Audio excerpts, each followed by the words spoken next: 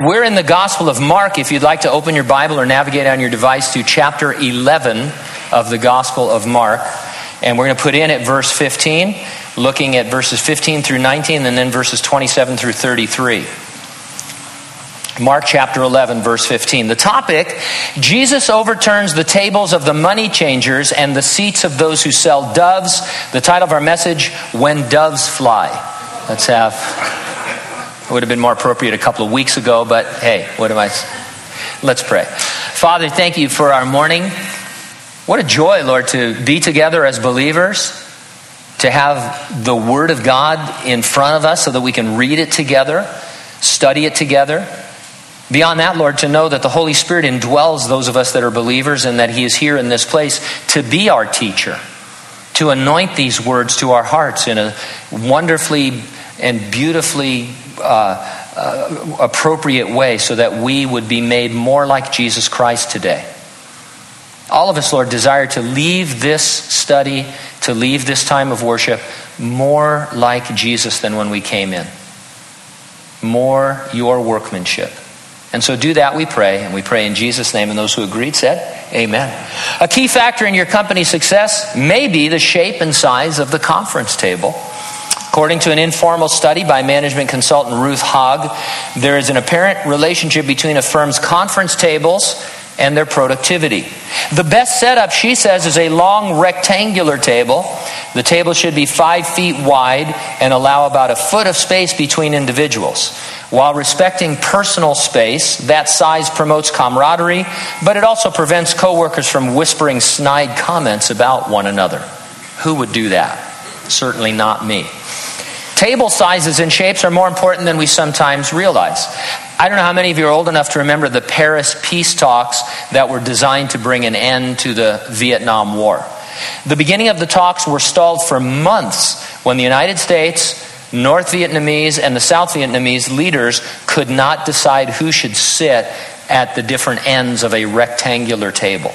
They finally agreed to have a round table that was flanked by 2 rectangular tables. And seriously, this took months to hammer out. On a personal level, you may have experienced table trauma. Have you ever been to a wedding where they have assigned table seating only to wonder why you were at the very last table with the kids or surrounded by family outcasts and weirdos?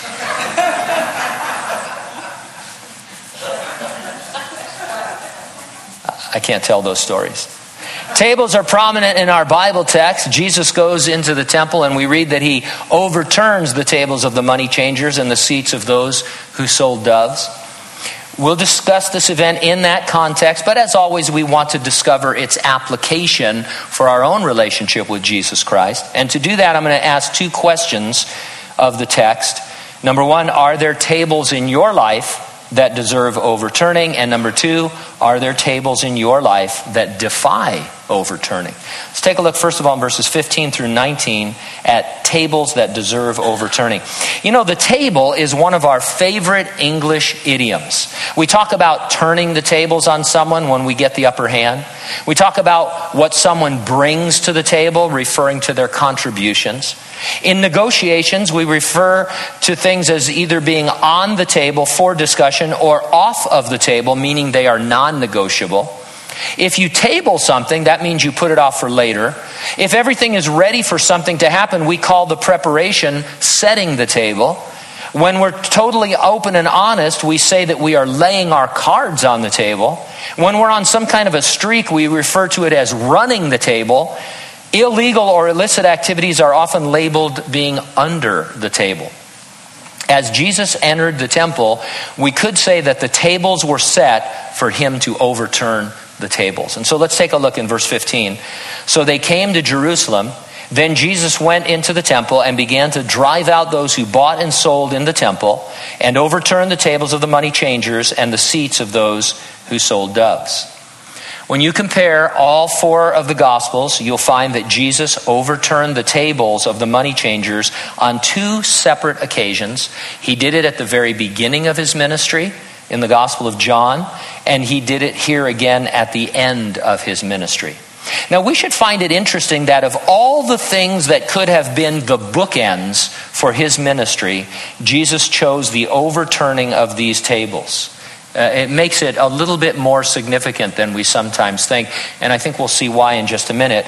We immediately, of course, apply this to the commercialization of the church, and that is a proper application. We certainly want to be careful not to make merchandise of the people of God. We don't want to see the church as an opportunity to make money.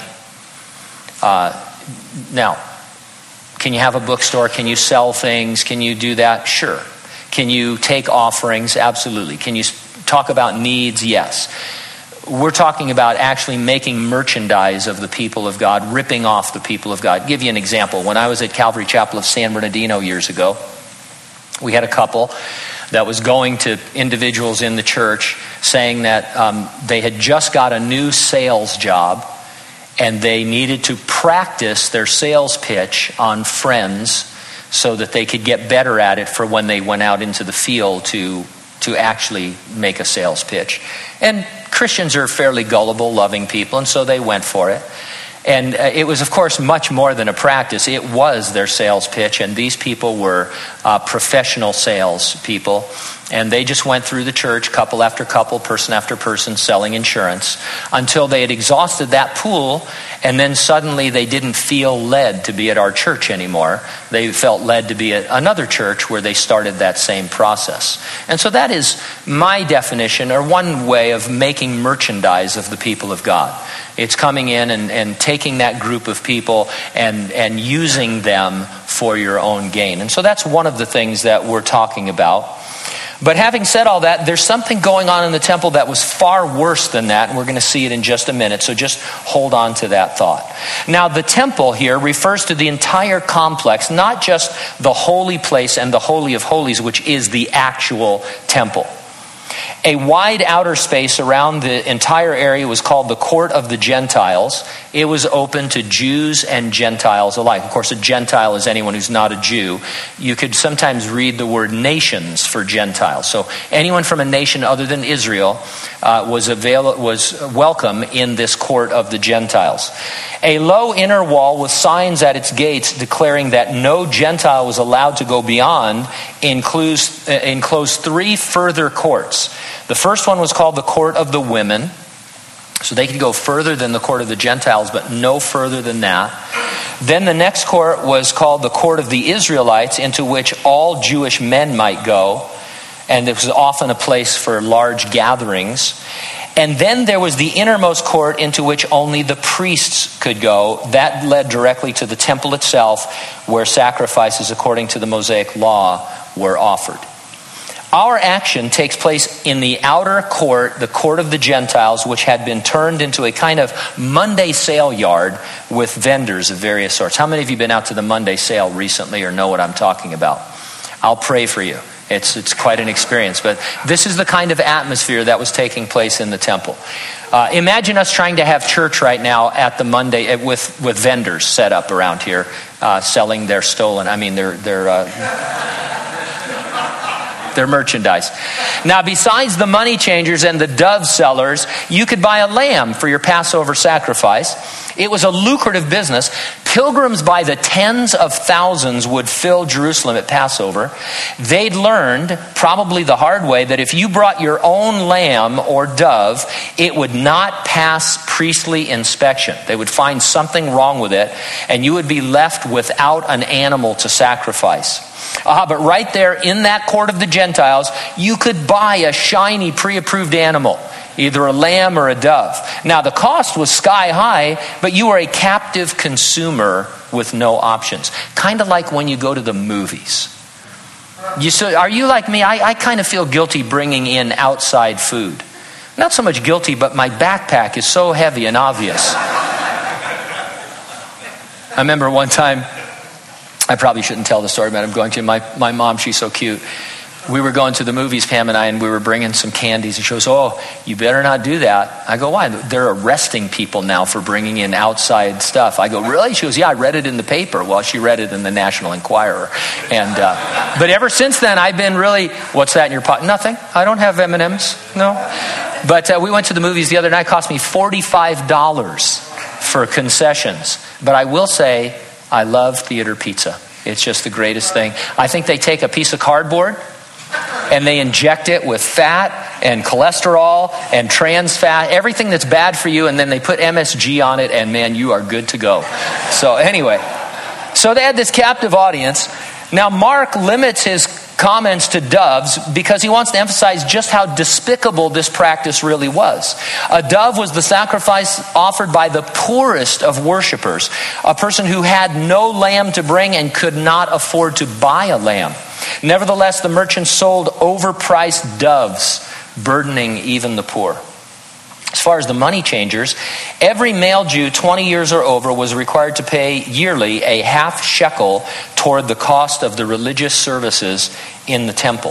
Foreign coins with their idolatrous images were refused for this purpose, and so the money changers were in the court of the Gentiles to change the Greek and Roman coins of the pilgrims into acceptable temple currency. But of course, the exchange rate was exorbitant, 10, 15, 20%. In order for you to get your money. And verse 16, he would not allow anyone to carry wares through the temple. So this really was like a Monday sale with lots of foot traffic and people buying and selling stuff. Maybe they had those push carts that always appear out of nowhere at parades with the cotton candy. You know what I'm talking about? The Hanford Christmas parade. You know, cotton candy? Man, how old is that stuff? It's like 300-year-old cotton candy. It came out of King Tut's tomb, that cotton candy. Don't eat that stuff. Don't support those guys. Jesus put a stop to this traffic, and he probably did it by stationing his disciples at entry and exit points.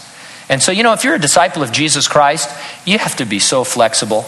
I mean, you're going to the temple, anything could happen when you're with the Lord, and that's still true today. And Jesus, he overturns these tables, and he upsets all of that, and then he says, "Hey, Peter, you get down there at the main entrance. John, you and James, you sons of thunder, you get over here. I don't want anybody coming in bringing merchandise for the rest of the day." Okay, Lord. And that's exactly what happened. Now, I said a moment ago that there was something worse about all this than the merchandising and the making profit off of the Jewish pilgrims seeking to worship God. This activity completely shut out Gentiles who came seeking to worship God.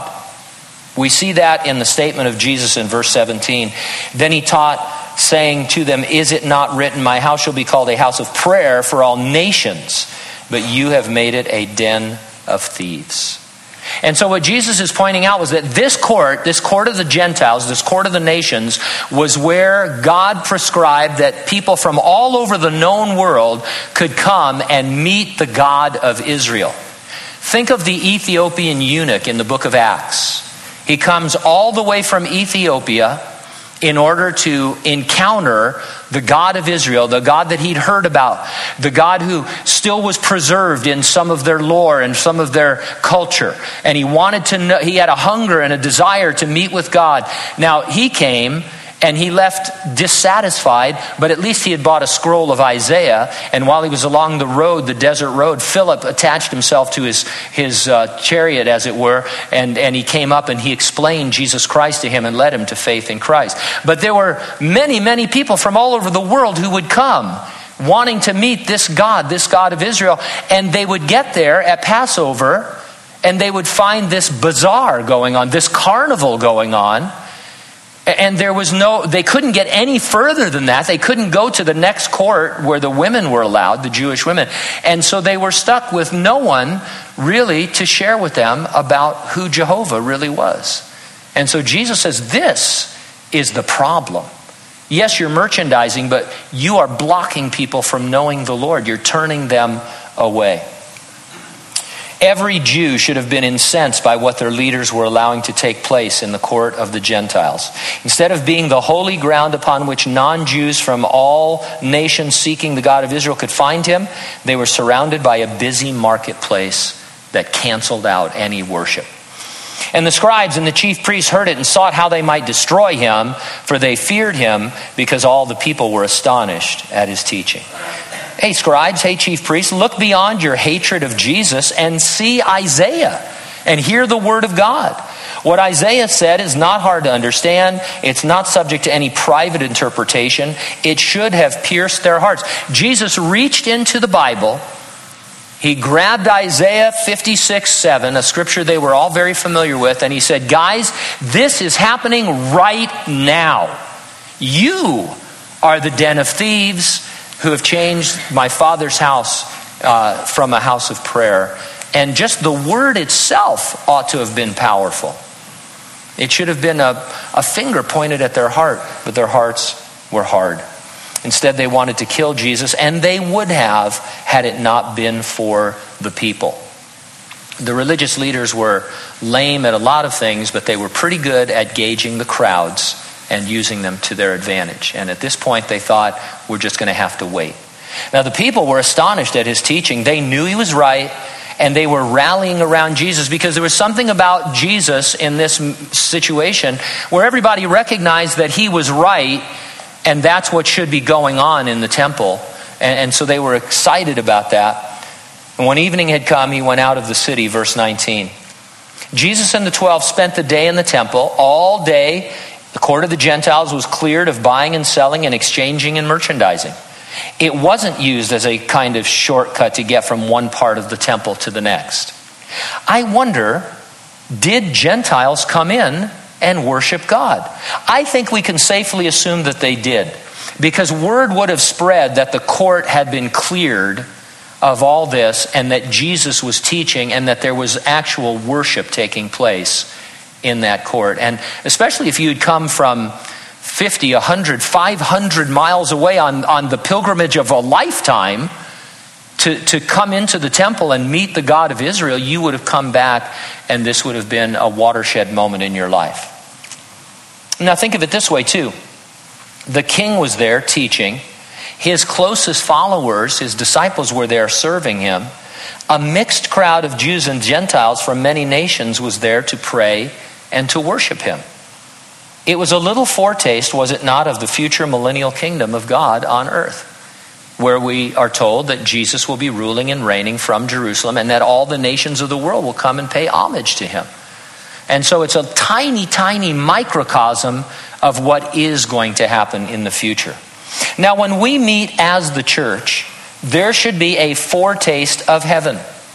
One aspect of creating such an environment is to not block folks from coming by establishing non-biblical or extra-biblical traditions or rules. Now, there's a lot of things we could, of course, talk about, but one that will resonate, I think, with us a little bit, kind of tongue-in-cheek. One thing that churches can do that I think puts people off, and that is establish either official or non-official dress codes. Obviously, we don't have too much problem with dress code here. But we are a come-as-you-are church. And you've probably, your friends who are unchurched, if you've invited them to church, they always ask, they call it the last one, what do I wear to church? Because people have some idea from somewhere, in caveman days, I don't know where it came from, but that you have to wear your best clothes to come to church. Now, there are churches, sadly, where you're looked down upon if you're not dressed to the nines, as it were. And I think this is just one, it's a subtle way, maybe not the most important way, but it's one that we can identify with. There are ways that churches have, and we may have some of those ways too that we have to look at, and we'll talk to the Lord about that. But you want to not put people off. You want them to be able to come in and worship God and not be put off. You should feel welcome and comfortable at church. Your only discomfort ought to be spiritual if you come under the conviction of God, the Holy Spirit, who, if you're not a believer, is seeking to lead you to faith in Christ, and if you are a believer, is seeking to show you something that needs adjustment. That's all right. That's the kind of discomfort you need. But other than that, we should all feel welcome and welcome one another. Now let's carefully apply what we've seen to our own relationship with Jesus by asking metaphorically, are there tables that deserve to be overturned in my life? And before you answer that, let me say, of course there are. Of course there are, because we are all works in progress. The only person who would say no to this is a person who is perfect. And so if your answer to this morning is no, you're either having an extremely good day or the work that needs to be overturned in your life is lying, because you're not really in touch with who you are. I think it's enough to ask the question. When I was younger, I would give you all the answers to this question too and tell you where you need to change. But I think it's enough to ask the question among Christians, and then I trust you to seek the Holy Spirit in order to give you the answer. Gino was listening to a Bible study the other day. Actually, it was a question and answer session that had been recorded featuring Dr. Donald Gray Barnhouse. Some of you might be familiar with his ministry. He's home with the Lord now. About 50 years ago, he was one of the great American preachers and authors. And at this session, he was asked a question about Christian liberty. Can a Christian smoke, or can a Christian drink, or can a Christian go to the movies, or those kinds of things? And Dr. Barnhouse had a great answer. He said he never answers those questions about Christian liberty, because what the questioner is really asking him to do is be the Holy Spirit for that person. And those are questions you have to ask for yourself, and no leader can really tell you how to exist in the sphere of Christian liberty. I have my answers to those questions and others. You need to have yours, and you need to ask the Holy Spirit. Think of everything in your life. Is there something you want to bring to the table to show Jesus, or is it likely he would overturn it because it's hindering rather than helping you in your relationship with him? You'll have time at the end of the study this morning, as we always do, to spend with the Lord. All I will say is this: it's hard to believe that since we are each far from perfect, there would be nothing that the Lord wants to show that needs to be overturned today. And so just be open to what he wants to do.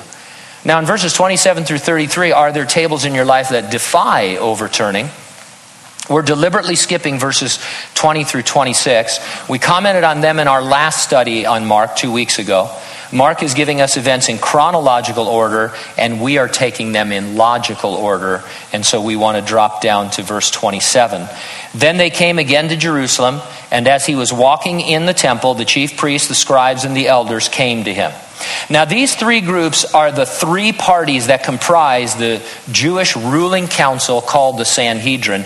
This was an official delegation from the highest Jewish authority. They were gunning for Jesus, and so you know something is about to go down. And they said to him, "By what authority are you doing these things, and who gave you this authority to do them?" It was, in fact, the job of the Sanhedrin to supervise the religious life of the Jews. It's just too bad they were corrupt and needed someone to supervise them. By what authority recognizes that Jesus either claimed to have authority or that he taught in such a way that assumed authority. And of course he did. Jesus went around with authority and did what he did. In the recent film Concussion, Will Smith portrays the doctor who discovers why so many NFL players are losing their minds after their careers end. One of the early criticisms leveled against his findings was that he is only a pathologist, not an authority on the brain. It was a way of trying to discredit him so that they could ignore the science. So the idea is, your science may be good, but you shouldn't know that because you're not an authority on that, and so we don't have to listen to you. And we do this a lot in order to dismiss things that we don't want to talk about. This wasn't the first time Jesus encountered the what authority question. You remember the paralytic who was let down through the roof of Peter's house by his 4 friends. He said to him, not be healed, he said, your sins are forgiven. And then the scribes that were there in their hearts said, this man blasphemes God because only God can forgive sin. And Jesus, knowing their thoughts, he said, which is harder to say, your sins be forgiven, or arise from your bed and walk? And then he says, so that you'll know that the Son of Man has authority on earth. And he healed the man. And so Jesus wasn't backing down from any claim of authority. His words and his actions spoke for themselves. If you're a doctor or a nurse or a lawyer and you move to another state, you need to become licensed or certified in that state. You need the state to validate you before you can legally doctor or nurse or lawyer anyone again. In Israel, the Sanhedrin validated you. They did not recognize Jesus as having the proper credentials. They did not recognize him as having any credentials. And so they sought to, even after all Jesus had done, all the miracles, all the demons that had been cast out, all the people that had been healed, all the people that had been raised from the dead, you don't have any authority. And I guess they thought that he would just skulk away, or that the people would say, oh yeah, you're right. He doesn't have his PhD or his MDiv or whatever, so I guess we can't listen to him. You need not fear intelligent people. Sure, they try to make you seem ignorant, but if they don't know the truth of the gospel, their arguments always are selfish, foolish, and absurd. Just stay simple and stick to the truth. One of my favorite times in the Gospels is when the man born blind was healed, and they kept peppering him with questions, and he says, guys, you tell me what's going on. All I know is that I was blind, but now I see. And if you're a Christian, no one can deny that. You were in spiritual darkness, and now you are in the kingdom of light. And that's a big change. That's a spiritual change, a supernatural change. And so don't be put down. Now, I can only speculate how long these guys debated over what to ask Jesus that could possibly trip him up. And I can only imagine how stupid they must have felt after Jesus answered them. It's like the old Chris Farley character. Stupid, stupid, stupid. Because they just couldn't catch him. And so Jesus answered and said to them, verse 29, I will ask you one question, then you answer me, and I will tell you by what authority I do these things.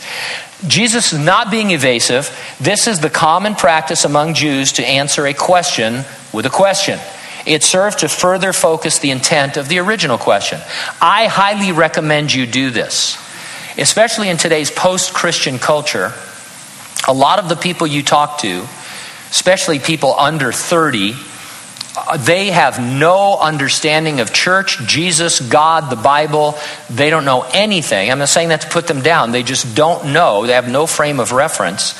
And if you and I start talking to them as if we're talking to a Christian crowd, we'll just lose them. And so keep asking questions until you know what they're really asking. And then put it in plain, simple,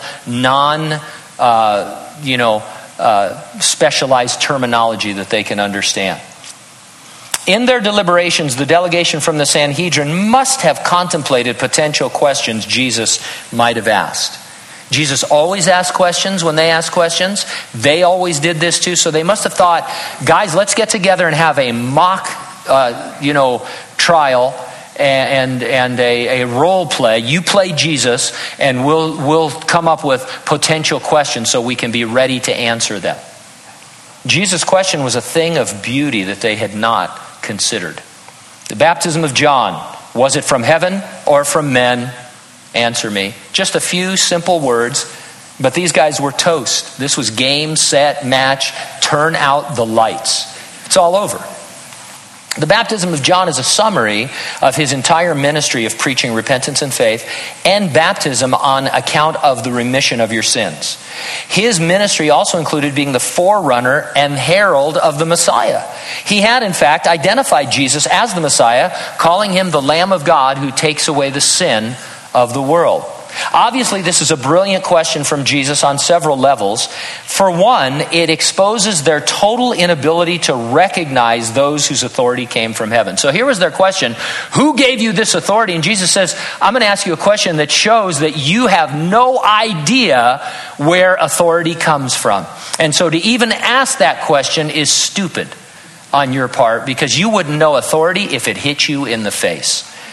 To ignore it, they had evaluated John the Baptist at one point. They went out to see John the Baptist, but they refused to say anything about John the Baptist. They just tried to ignore it. Tens of thousands of Jews went out to John the Baptist in the wilderness to hear him preach and to receive his baptism.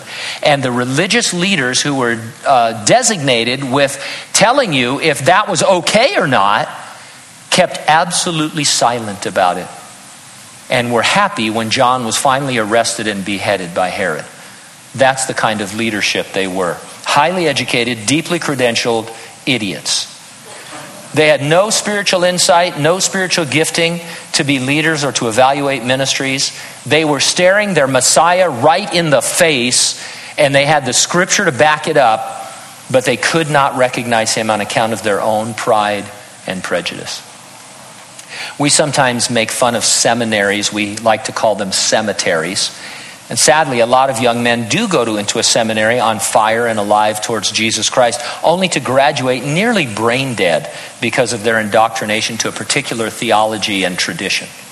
Sadly, though, too, a lot of Christians who reject formal education and claim only the anointing of God on their lives, they're not really gifted for the ministries that they're performing. There are pastors that should not be pastoring and missionaries that should not be missioning. The ideal situation, I suppose, is for a church to recognize a believer's gifts and callings and then have that person get the best additional training that's available. When all is said and done, I'll take the gifted layman over the educated clergyman who has no gifting. One of my favorite sayings in all the Bible along these lines is something that these same Jewish leaders or men like them would say about the apostles of Jesus after his resurrection from the dead and his ascension into heaven, as they went about preaching the gospel, and it was just stunning to the religious leaders. At one point, it says, when they saw the boldness of Peter and John, they perceived they were unlearned and ignorant men. They marveled, and they took knowledge of them that they had been with Jesus. And so I love that. And so the most important thing is that a person is with Jesus, that you're saved, and that you discover the gifting and the calling in your life, and then you add to that as much as possible. But without that, you're not going to be able to minister. Verse 31, they reasoned among themselves, saying, if we say from heaven, he will say, why then did you not believe him? But if we say from men, well, they feared the people, for all counted John to have been a prophet indeed. The indication here is that they would have said from men, even though it was a lie, if it wasn't for their fear of the crowd. The common people in the crowd were able to see and understand spiritual truth more clearly than those who had placed themselves over them as some kind of spiritual leaders. And so the guys that were supposed to evaluate the authority of a ministry kept quiet, while tens of thousands of people said, hey, we can tell this is from God. You don't need to be a genius to figure out that John the Baptist is a man sent from God. Don't underestimate your ability to see and understand spiritual truth. If you're a Christian, the Holy Spirit dwells within you. And you may not think you can articulate it as well as the next guy, but you can certainly know what you need to know. Now, they were stumped. We're not told how long they reasoned among themselves, but let's face it, they could still be reasoning among themselves and not have an answer that would exonerate them and accuse Jesus. This was an end of debate question.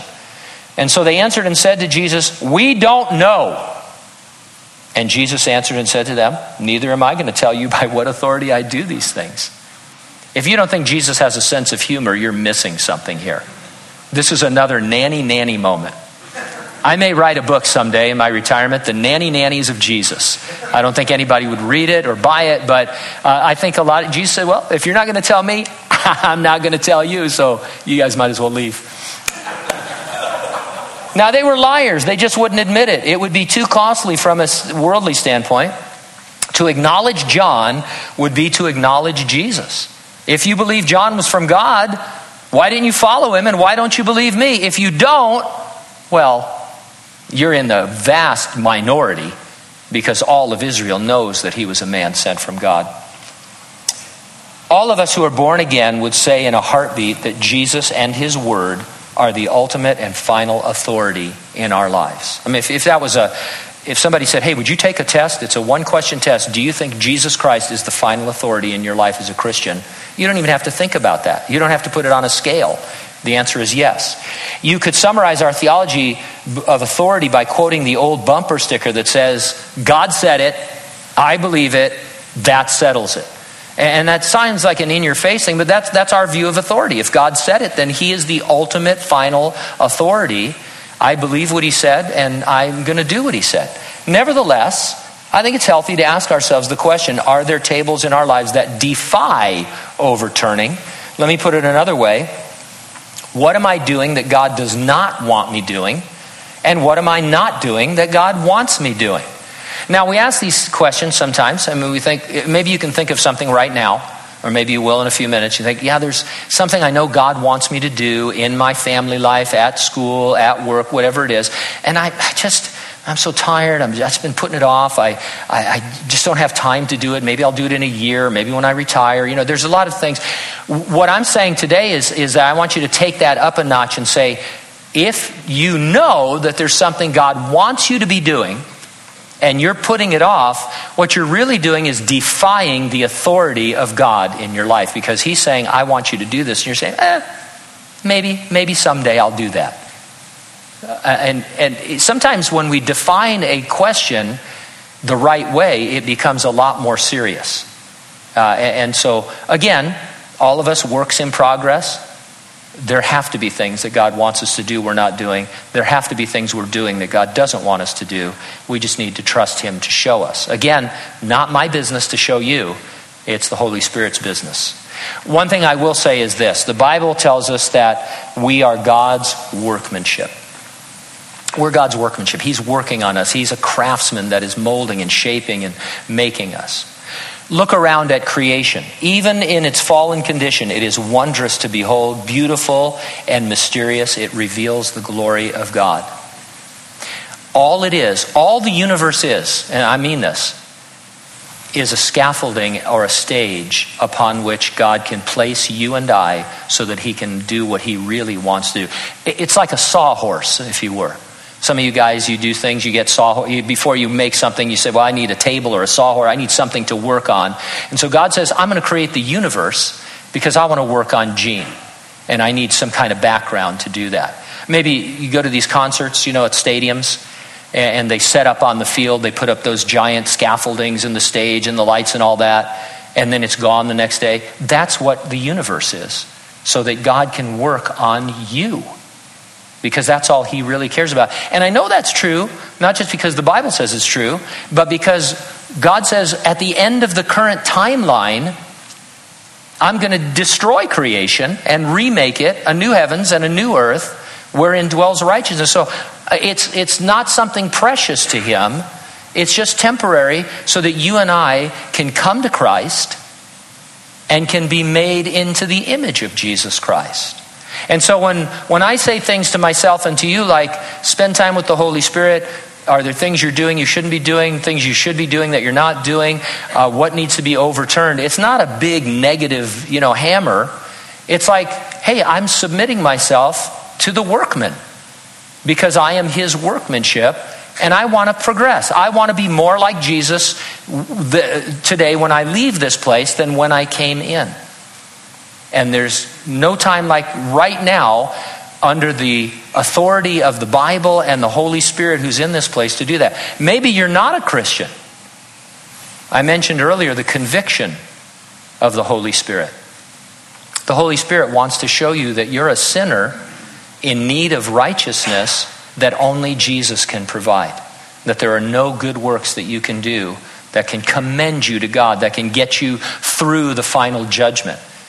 But the Holy Spirit is saying, you're a sinner and you need righteousness, and it comes from Jesus Christ. If you will believe him by grace, you can receive it by faith. He's here to convict you, to open your heart, and to lead you to faith in Jesus Christ. And so this is what this time after our service is about as we just wait on the Lord. It's a time for you to spend personal quality time with the Lord to either come to Christ or to grow in Christ. Let's pray.